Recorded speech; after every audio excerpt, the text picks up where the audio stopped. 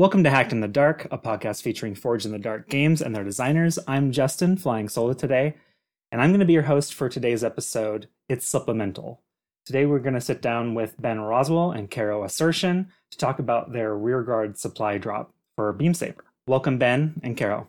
Hello. Thanks for having us on the show. Yeah, thank you. Yeah, my pleasure. I always like doing these collaborative design team episodes because you all have so much to talk about and I don't have to talk a whole lot. So Sounds good.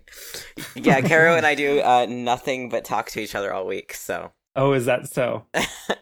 I think when we were doing the supplement, we were on call for like 8 hours straight or something, like just talking through all the details. Yeah, there were definitely some pretty long days with that one. Yeah. Well, Ben and Caro, this is your life, I guess, because we're going to talk about your background a little bit. Yeah. Sure. To start, can both of you talk to me a little bit about your origin story in terms of like game design? What got you into designing games? Ben, would you like to go first? I think I've always been pretty interested in like games. I'm like curious about tabletop games, but I never really played them because I never really had friends. You know, I had a pretty isolated childhood. And the summer between my sophomore and junior year of college, I started just like hanging around people who were playing games a lot and talking to friends who were doing game design stuff. And I had started in my sophomore year of college a D&D campaign with a couple of friends and didn't particularly like it. The GM was really amazing and we were doing a lot of homebrew stuff and I just didn't care. Like, I just didn't care about, like, the fantasy worlds that we were building. Like, I cared about my character, but, like, I couldn't care less about elves, frankly. And I was getting kind of, like, frustrated with that. Like, I loved the role-playing and the acting element, but, like, I just couldn't do it. And then I was stuck at home, very isolated over the summer because I can't drive. And my family wasn't, like, driving me around to like do things. And I just started writing a game, Random Access Histories, which you can still buy if you'd like, despite it being like a very early game. Mm-hmm. And then I took some time off to go to college and then dropped out of college. And I was suddenly like, okay, well, I was in art school, which is important context. And I was like, well, I need some art to do. And so I was, thinking seriously about what making art solitarily looks like as opposed to like in the concept in like the context of a theater company. And I just like sort of like jumped back into it and started like making friends in the scene and really getting into like what designing tabletop games could be. And I mean, that's basically it. From that point to this point, it's pretty straight trajectory of just going, okay, what if I do this next? I empathize with the no friends in early life. That might even be a prerequisite to being a game designer in adulthood. I don't know. It might be. We'll have to test that assumption. It might be. And Caro, what about you? Where did you get your start in game design? There's definitely some overlap with Ben. I would say, not 100% the same, but cut from a pretty similar cloth.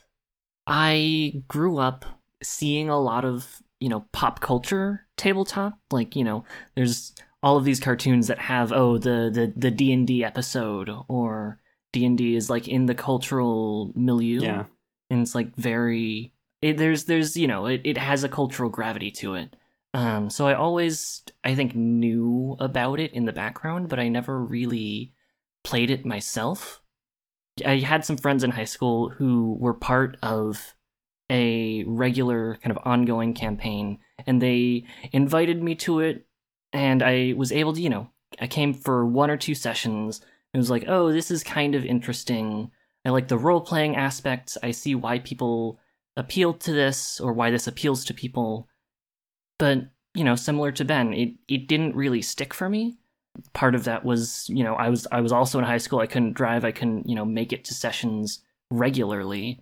So I was able to appreciate that, my friends were having this experience and cultivating this experience, but my own personal take on it was very kind of secondhand, if that makes sense. Mm-hmm. And then similarly, I ended up going to college and being surrounded by other nerds and other people who, A, some of them, had more of that background, but B, also just other people who were also very artsy and weren't necessarily coming in with the background of, I've played tabletop games before, but, had that interest or that spark of what they found kind of curious about it. My very first semester in college, I happened to get into a class that was on game design, and it wasn't tabletop specifically, but it was kind of an intersection of tabletop and just the ideas of, okay, what does play look like?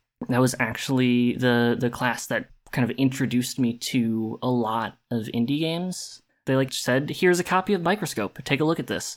What piques your interest about it? One of the teachers talked a lot about PBTA, that framework of, okay, what does fiction first play look like when you're not necessarily constrained to the mechanics of something that's quite as crunchy as D&D.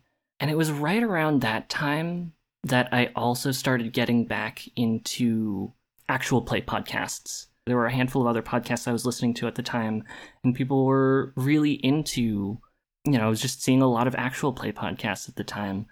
And I tried to get into a tabletop campaign in college, and similar to high school, I kind of fell off the wagon. I just wasn't able to commit the full time to it. But I was like, oh, actual play is interesting because it means that I can, still have this secondhand experience of engaging with these systems, but not having to set aside all of the time regularly every week when, we're all college students. We have all of these other commitments that we're juggling. And that was when I stumbled on Friends at the Table, and they were doing their Twilight Mirage season, which is actually how I first heard about Forged in the Dark, because it was right around that time they were switching from, I think it was the Veil over to Scum and Villainy? That's right. Yeah, in that first season? Yeah. Of Twilight Mirage specifically? Yeah. Mm-hmm. Oh my god. Do you ever just wipe out whole parts of your life from your memory? Because I just realized that actually my origin story is I ran an actual play podcast for 8 months, but I just forgot about it. How long ago was that? It was 5 years ago, 4 years ago. Oh, okay. Yeah, so that's just whenever they were really starting to become more popular, I guess, at least in the indie tabletop space. We had to end it because I'm depressed and bipolar, and my co-player was facing some medical issues at the time, and I was very embarrassed by that and just wiped it from my memory. But that was my real intro into tabletop games. Thank you, Caro, for reminding me. I didn't know that. We're getting the secret Roswell origin story on this episode. we really are. Well, you covered a lot of ground there, which is great, because I was going to ask you about a lot of that stuff. Specifically, you're interested in actual play podcasts. I suspect, and you can tell me if I'm right or wrong, that your interest in Beam Saber was maybe partially inspired by Friends at the Table. Is that an assumption that I can make? I think that's actually not quite right for either of us, because we've been in a shared designer space with Austin Ramsey for even before Friends at the Table started playing Beam Saber. Certainly, Friends at the Table playing Beam Saber put it to the front of our mind. Do you know what I mean? Yes. A lot of the things that are in this supplement are things that were started by us sort of watching how people were interacting with Beam Saber. And a lot of that response to how people are playing Beam Saber came out of the Beam Saber boom around Friends at the Table, right? Mm-hmm. But the game being on our radar was much before that, I think. I don't want to speak for Caro, but... Well, actually, let's take a moment to talk about that. Maybe, Caro, you can help with this part of explaining what Rearguard is and what Beam Saber is. People who listen to this podcast religiously will have heard our interview with Austin, so they probably have some idea, but not everyone, starts in the middle. So why don't you give us a little summary? For sure. Beam Saber, I'm just gonna read this from Austin's itch.io page. Beautiful. Beam Saber is a Forged in the Dark game about the pilots of powerful machines in a war that dominates every facet of life. And it's, Forged in the Dark, the systems are, built off of base blades, but it takes the, more heisty mechanics of that system and translates it into something that's slightly more space operatic, Yeah, more of a mission structure. Absolutely. Yeah, the structure less being around scores or jobs and being more based around missions, certainly. Rearguard is our kind of direct response to Beam Saber. It's a supply drop. It's a supplement.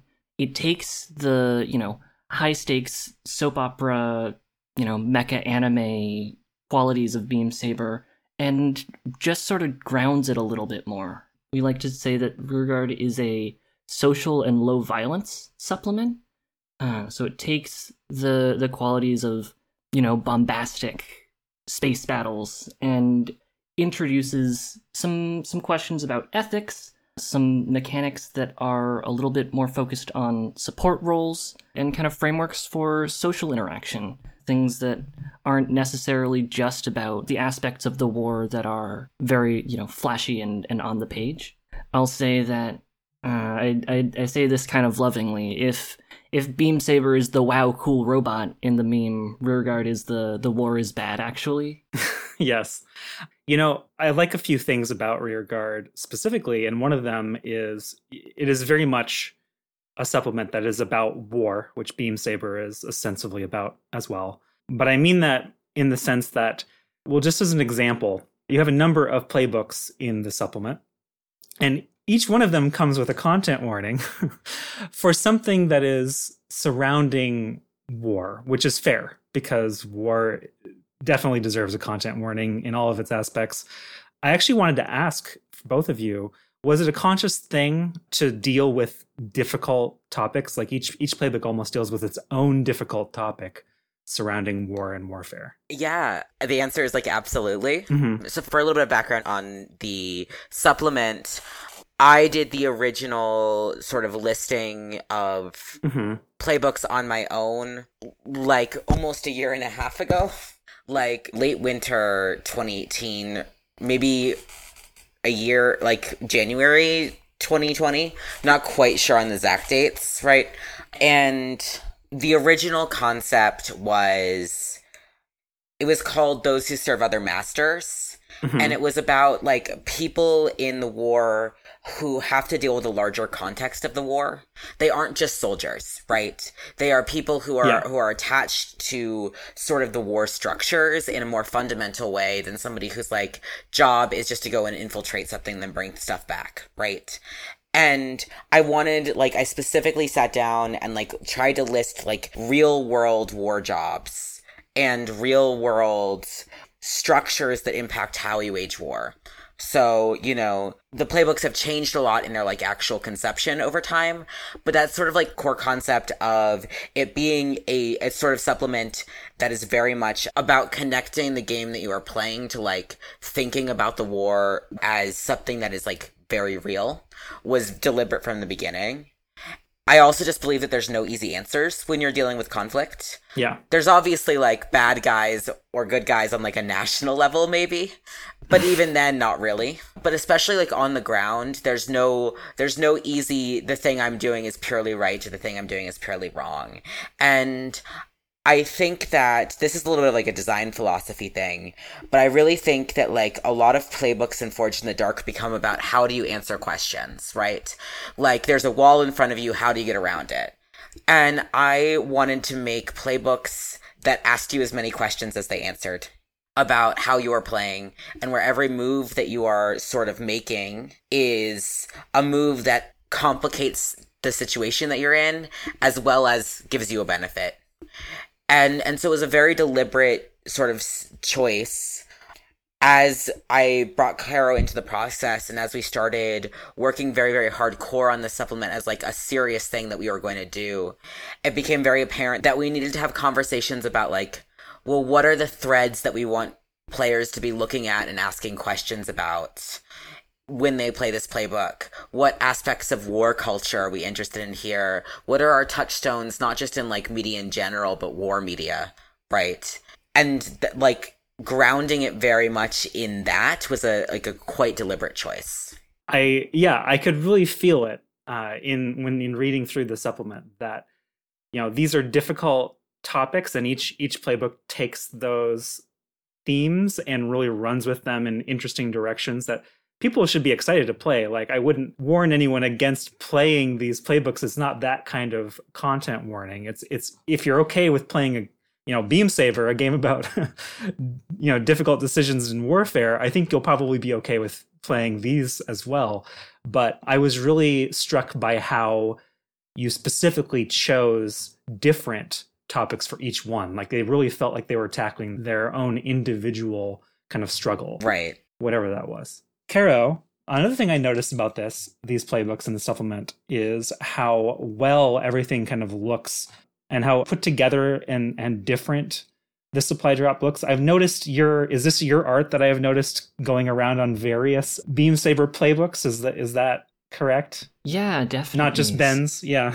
Mm-hmm. So for a little bit of context, Ben and I kind of first started collaborating on Rearguard. Maybe I'll walk us back a little bit more. Back when Ben was sharing his initial draft of Those Who Serve Other Masters, one of the playbooks that was included in that very early draft that he shared in, I think January of last year, was The Giant Killer. Mm-hmm. And it was, you know, a very early draft of it. Was interesting to me. I was like, oh, this takes the aspects of Beam Saber that, I mean, at the time, I was still kind of daunted by Beam Saber. I was like, 12 attributes is already a lot. You're giving me 6 more?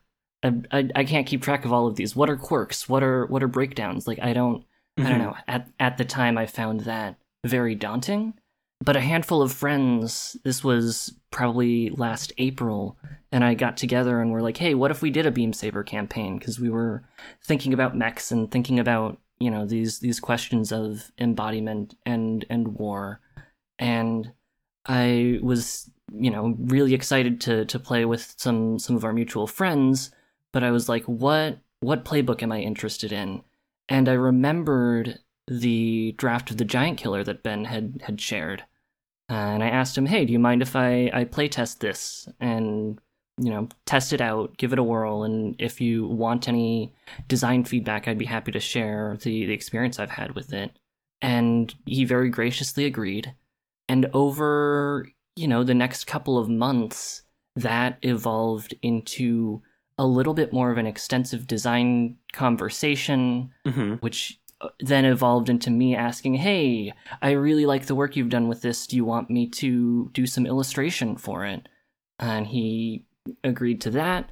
You know, the Giant Killer ended up getting published. And kind of since then, I think playing with the Giant Killer and having those design conversations with Ben opened up not just my own design sensibilities about Forged in the Dark, but also, my kind of illustrative style for these playbooks. So I've illustrated, at the time of recording, probably it's just going to be the 3 that are out right now.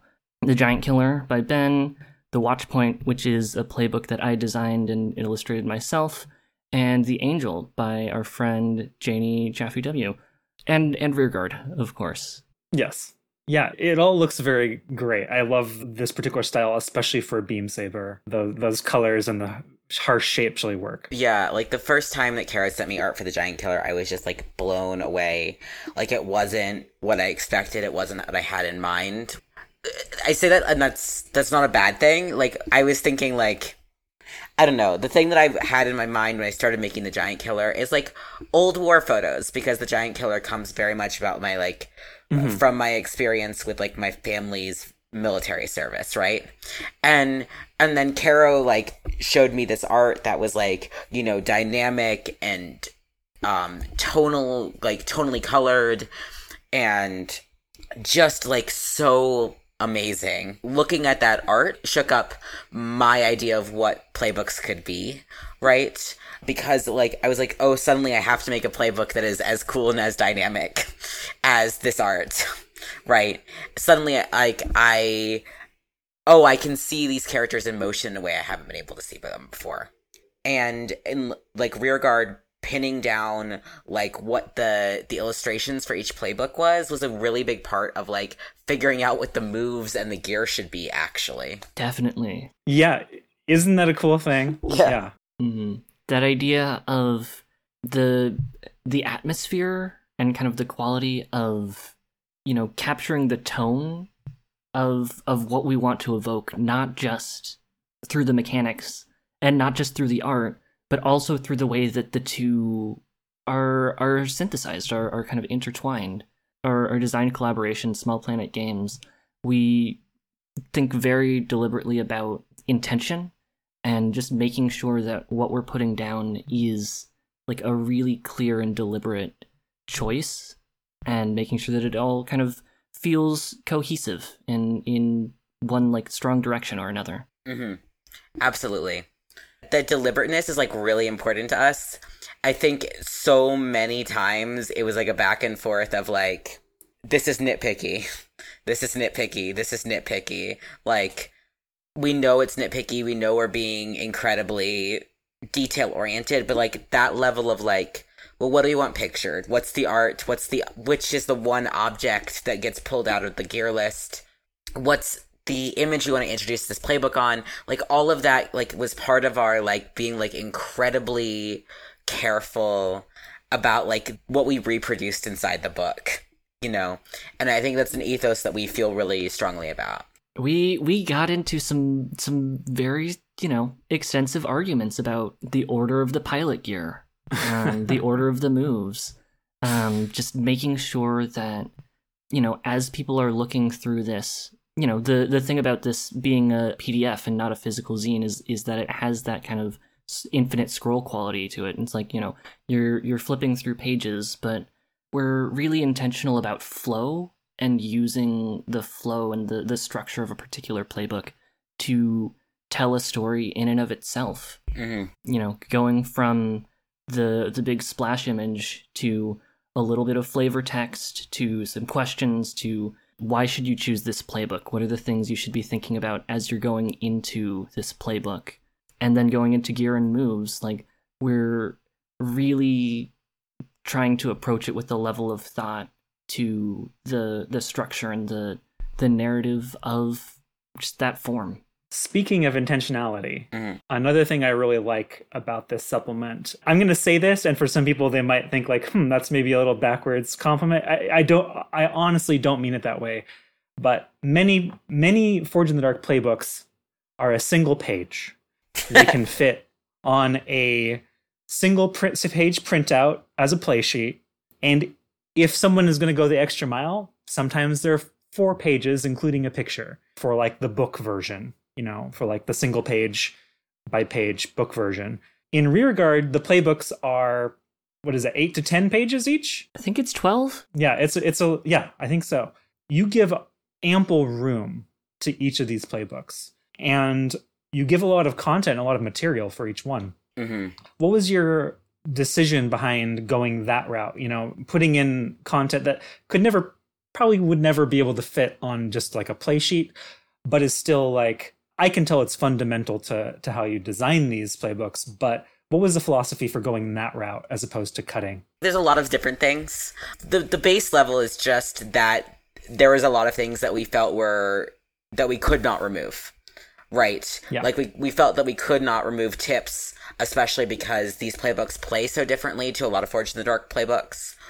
To us, the ethics section is absolutely necessary. And like the touchstones and intro text really needed their own space to breathe. Mm-hmm. And then also just that in each of these playbooks, we set out a rule that we were going to tackle like 2 different like threads of conversation or possibility or thematics.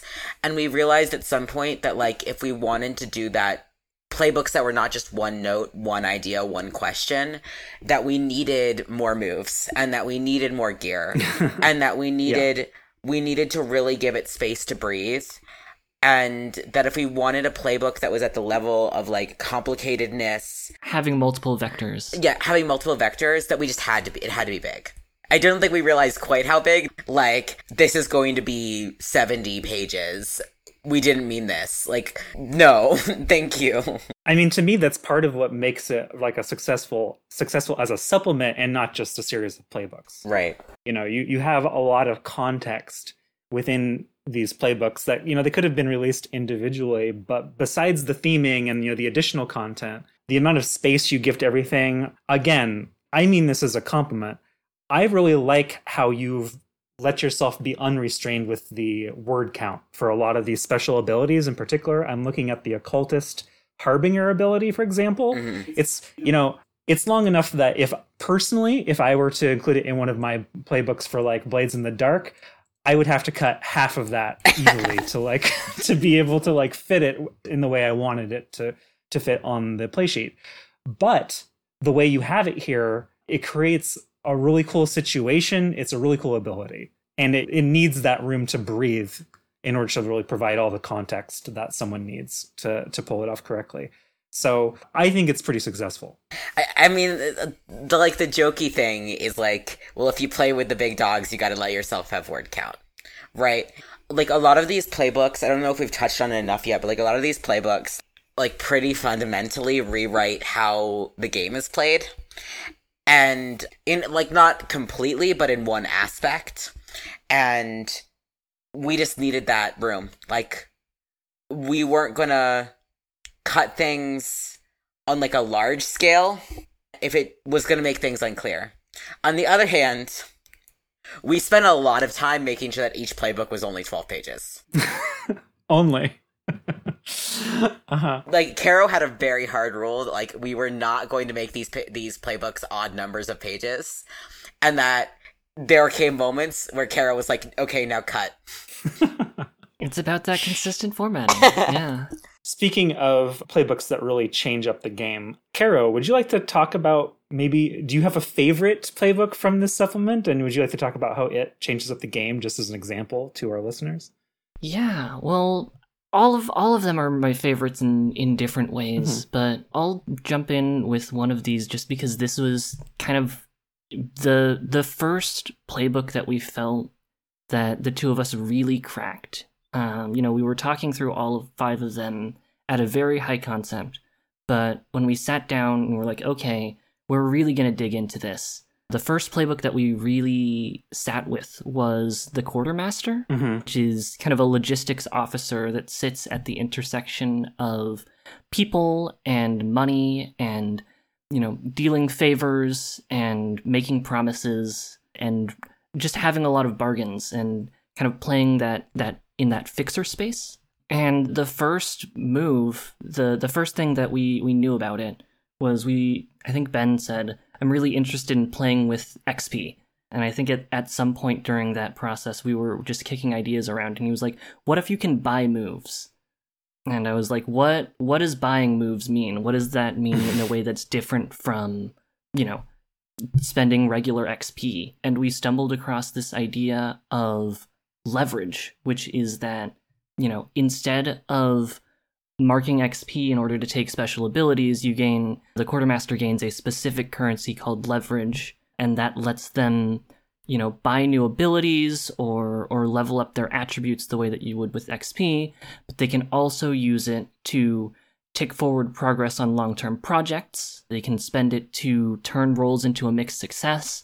They can spend it to declare that players owe you a minor favor or a major favor. And you can sell moves. Once you've bought a move, you can say, okay, I'm actually, I really want to turn this roll into a mixed success, so I'm going to spend a special ability that I've bought, get that cost back in leverage, and pool that elsewhere. That idea of fungibility and always kind of keeping track of what resources you have access to was something that was really interesting to us. I mean, just in that very initial brainstorming session, I think we came up with a rough draft of all 10 moves in one brainstorming session. And we were like, well, shit, we have 10 moves. That's more than most playbooks only have 8. But we also, when we were looking at them, we were like, we can't cut any of these because they all feel so integral as far as the ways that you're spending leverage, the ways that you are not spending leverage, but leaning into the social aspects of this playbook. We felt like to cut any particular moves and bring it down to 8 would just remove those vectors and kind of water them down in a way that we really weren't interested in. And then we sort of just looked at each other and were like, well, we've got 10 moves. Guess this means we're doing 10 moves for every single playbook. It was also like something that became very fundamental to our approach to Rearguard was the idea that every playbook should be about playing a different genre of game inside Beam Saber. And sort of the Quartermaster is where we found that, because I think somewhere in that like long conversation where we drafted those 10 moves, I can't even remember which one of us said it, but we came to this idea of like, this should play like a farming simulator, right? This should play like Stardew Valley. This should play like a management game. Cookie clicker. Where a cookie clicker where you invest to get more stuff, and the more you invest, the bigger the swings you can make are, and that there are moves that don't do anything in play, but that they give you more leverage, which you can then invest in more ways. And that's where we found that loop. And then that question, like, what other genre that's not mech fiction is this playbook about, became like a very core question to us in each of the other playbooks.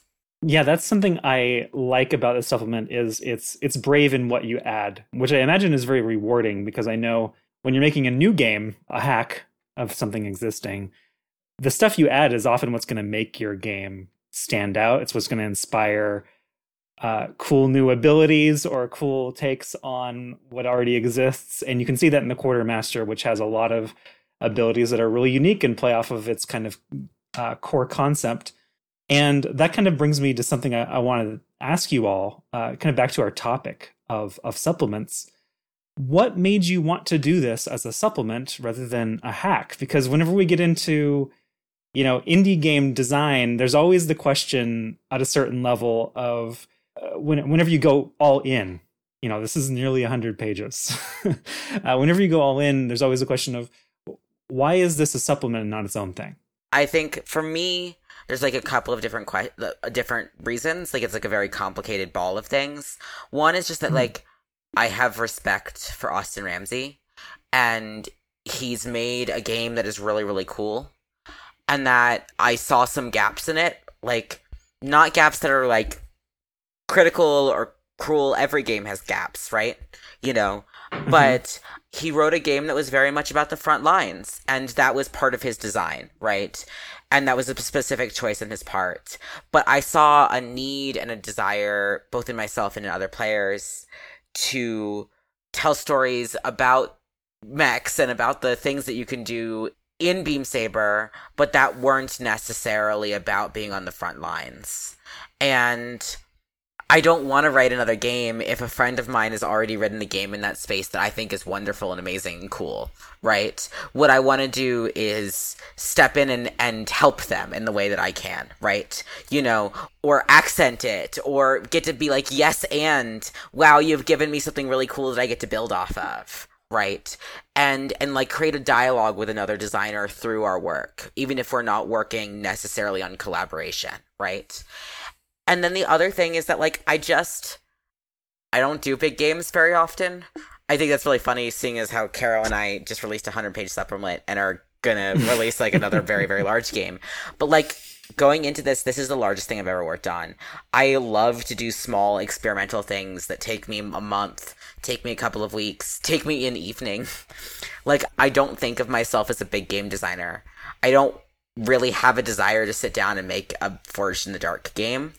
Instead, what I want to do is experiment with the tools that people already have. And I don't want people to have to learn a whole new Forged in the Dark game to engage with my work.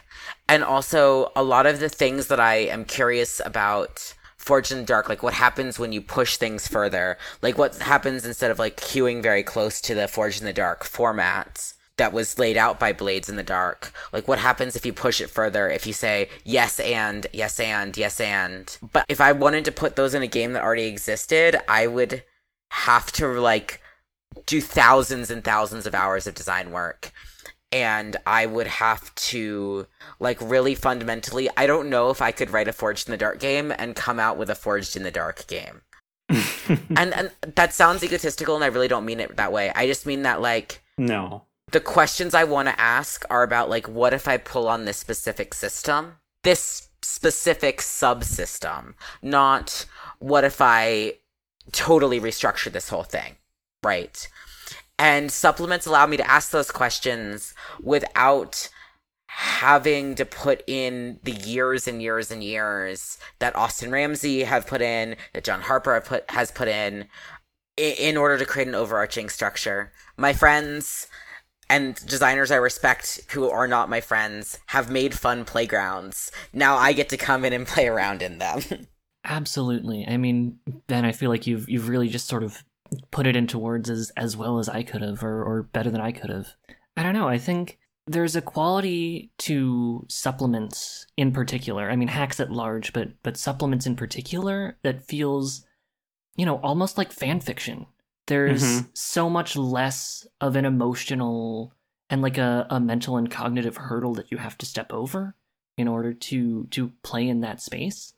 Like, if we had decided, oh, we're not going to release Rearguard as a supplement for Beam Saber, we're going to turn it into its own thing, we would have to spend, another 10 pages coming up with, okay, well, what are the stats that we're using? What are the things that we need to introduce to somebody who's, completely unfamiliar with the Forged in the Dark system? But because we're saying, no, this is based on a property or a system that somebody's already familiar with, it just really expedites, and it's like, okay, cool, we can all hit the ground running. We're all on the same page here. And I think hacks do that to a larger degree, certainly. Like, you look at Beam Saber and say, oh, it's like Blades, but mech fiction instead. And that kind of idea of genre reskinning is a really, invaluable way of helping people get on the same page. And it's like, okay, it's doing its own pushing of systems in a different way, but with supplements in particular, I feel like you're so dialed in to the specific systems of, okay, what makes Beam Saber as a game about mech fiction, as a game about war, what makes that tick? And then just dialing in even further into, okay, well, which of those levers do we want to pull on? Right, and I think the other thing, like a thing that I have also realized, is that I really value as a designer an adversarial relationship with the mainstream content that I am thinking about and working in conversation with. And I say that adversarial not in like a combative or cruel or egotistical way, but rather in like an academic sense of I value being able to push back and be in like an adversarial or parallel or perpendicular conversation to sort of mainstreaming common narratives. And I feel like with Beam Saber, Austin Ramsey has like very, very, very much nailed what mech fiction has been for a very long time, and how you tell like stories that come out of mech fiction, like the mech fiction canon of anime and of like even more modern movies, like in things like Pacific Rim. Like I think he has very, very much nailed that. But allowing a supplement allows me to push back on that and to say like, okay, what happens if we create characters or playbooks or questions or structures that don't necessarily enforce or support those storylines? I think that as a queer person, as a trans person, I often find myself in a perpendicular or adversarial relationship to history or to mainstream media. Mm-hmm. And for me, it's important not to give that up, because there is a power in saying, okay, these things aren't made to encompass everything I care about, but I'm going to make them.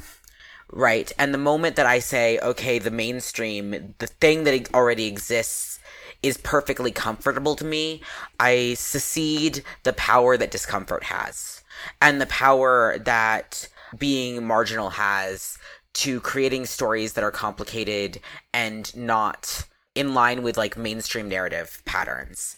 And I don't know if you can write like a huge 400-page Forged in the Dark game that maintains that like essentially marginalized and adversarial relationship with mainstream narratives, because Forged in the Dark games are built on a sort of episodic, very like, you know, Forged in the like Blades in the Dark pulls from crime shows and Beam Saber pulls from arcs in anime, and I just don't think that you can make a huge game and maintain that, and it's something I very, very deeply value. Yeah, I have not yet seen the Forged in the Dark game that doesn't pull from some kind of popular fiction or what have you, specifically because of that episodic format, the action elements. They're very in line with what we expect from kind of popular media of various sorts. So I feel you there. I would really like to see that game, though. Who knows? Maybe one day. I mean, part of what we're doing on the show is exploring to what lengths we can bend and break and reforge Forged in the Dark games. So I would love to see a game that does that successfully pop up one of these days. We are coming towards the end of our interview, but I do wonder, as far as like supplements and what have you, do you think you might play in the Forged in the Dark space again with a different game at some point? Who knows? I know that there's a 1.5 version of this supplement coming. No new playbooks, no new crew types. Like, you know, that essential structure is going to maintain. But we have some more like essays about playing in the Forged in the Dark space, and about like the thought process behind this supplement that are coming, and also like some sample factions. We're interested in adding some factions, some, you know, tables of weird ghost shit for the occultist. Examples of, you know, what faith might play like for the chaplain. Right. We're interested in, with our 1.5 release, just fleshing this space out a little bit more in a way that, you know, doesn't turn it into a completely new system, but just offers a few more handholds for people who, you know, might look at this and still want something to bounce off of a little bit more.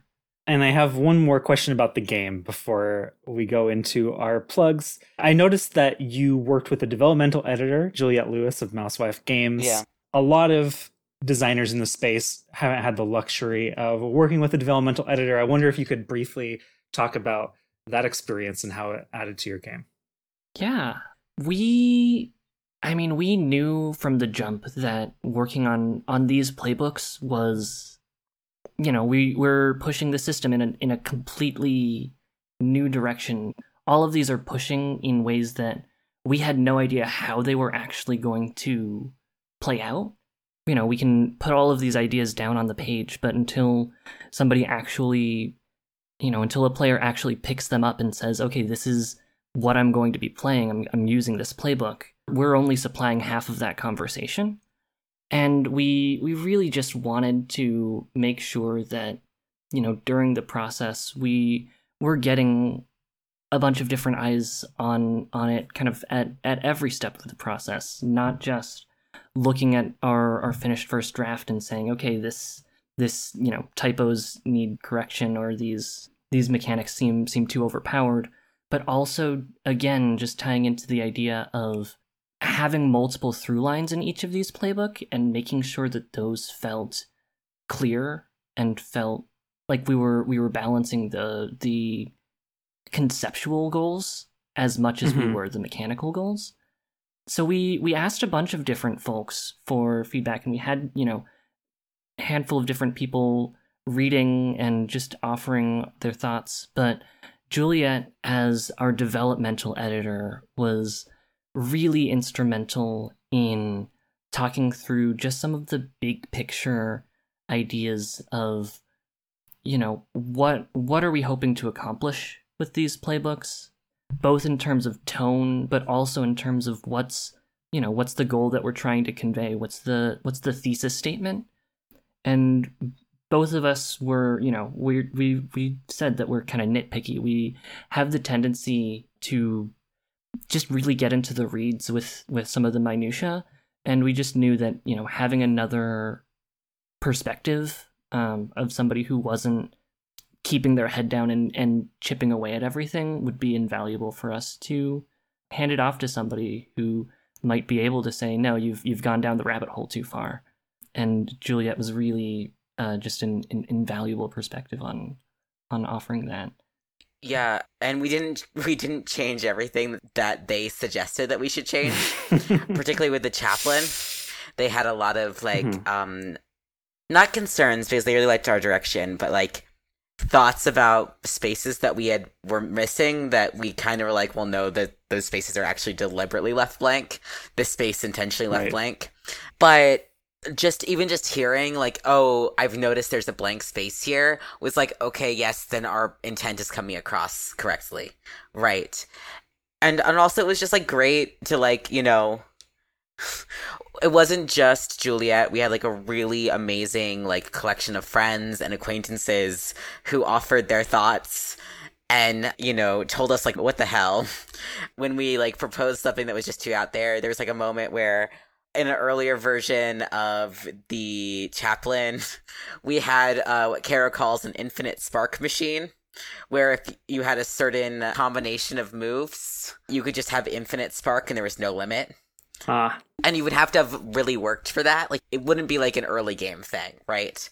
And we had a friend who just sent us like Ben Affleck smoking memes, like, while looking at this move, and then like we knew that we had to step it back. But having that feedback and having people to push back and say, no, you've gone too far, was just really invaluable for during the development process, being able to defend our choices, being pushed to defend our choices, and say, either yes, this is deliberate, or no, you're right, we need to refine this, we need to push this even further in a way that comes across more clearly, in a way that like makes it more of a banger. Yeah. Well, it is a banger. Yeah. I will give the two of you that. Thank you, Ben and Caro, for joining us today and for all your insights into Rearguard. If our listeners want to learn more about you or your games, where can they go? They can find me at Roswell Writes on Twitter or at roswellian.itch.io.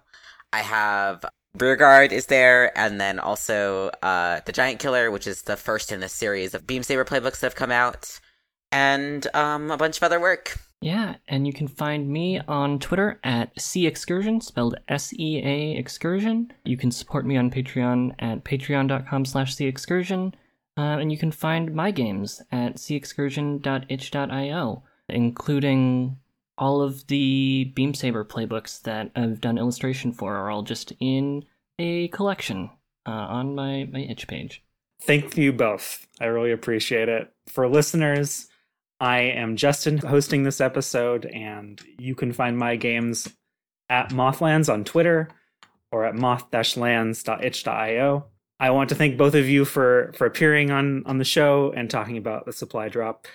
Thank you again, and this has been a great episode of Hacked in the Dark, so I hope people can listen to this and get inspired to make their own supplements for all kinds of hacks. I know that the designers really love it. I'm sure Austin was really excited to see Rearguard come out. I know you're friends, but Yeah. but I know I would be, if a friend of mine wrote a supplement for my game, I would be so excited. Again, I am Justin, and remember, when it comes to design, we all begin our journey as hacks in the dark.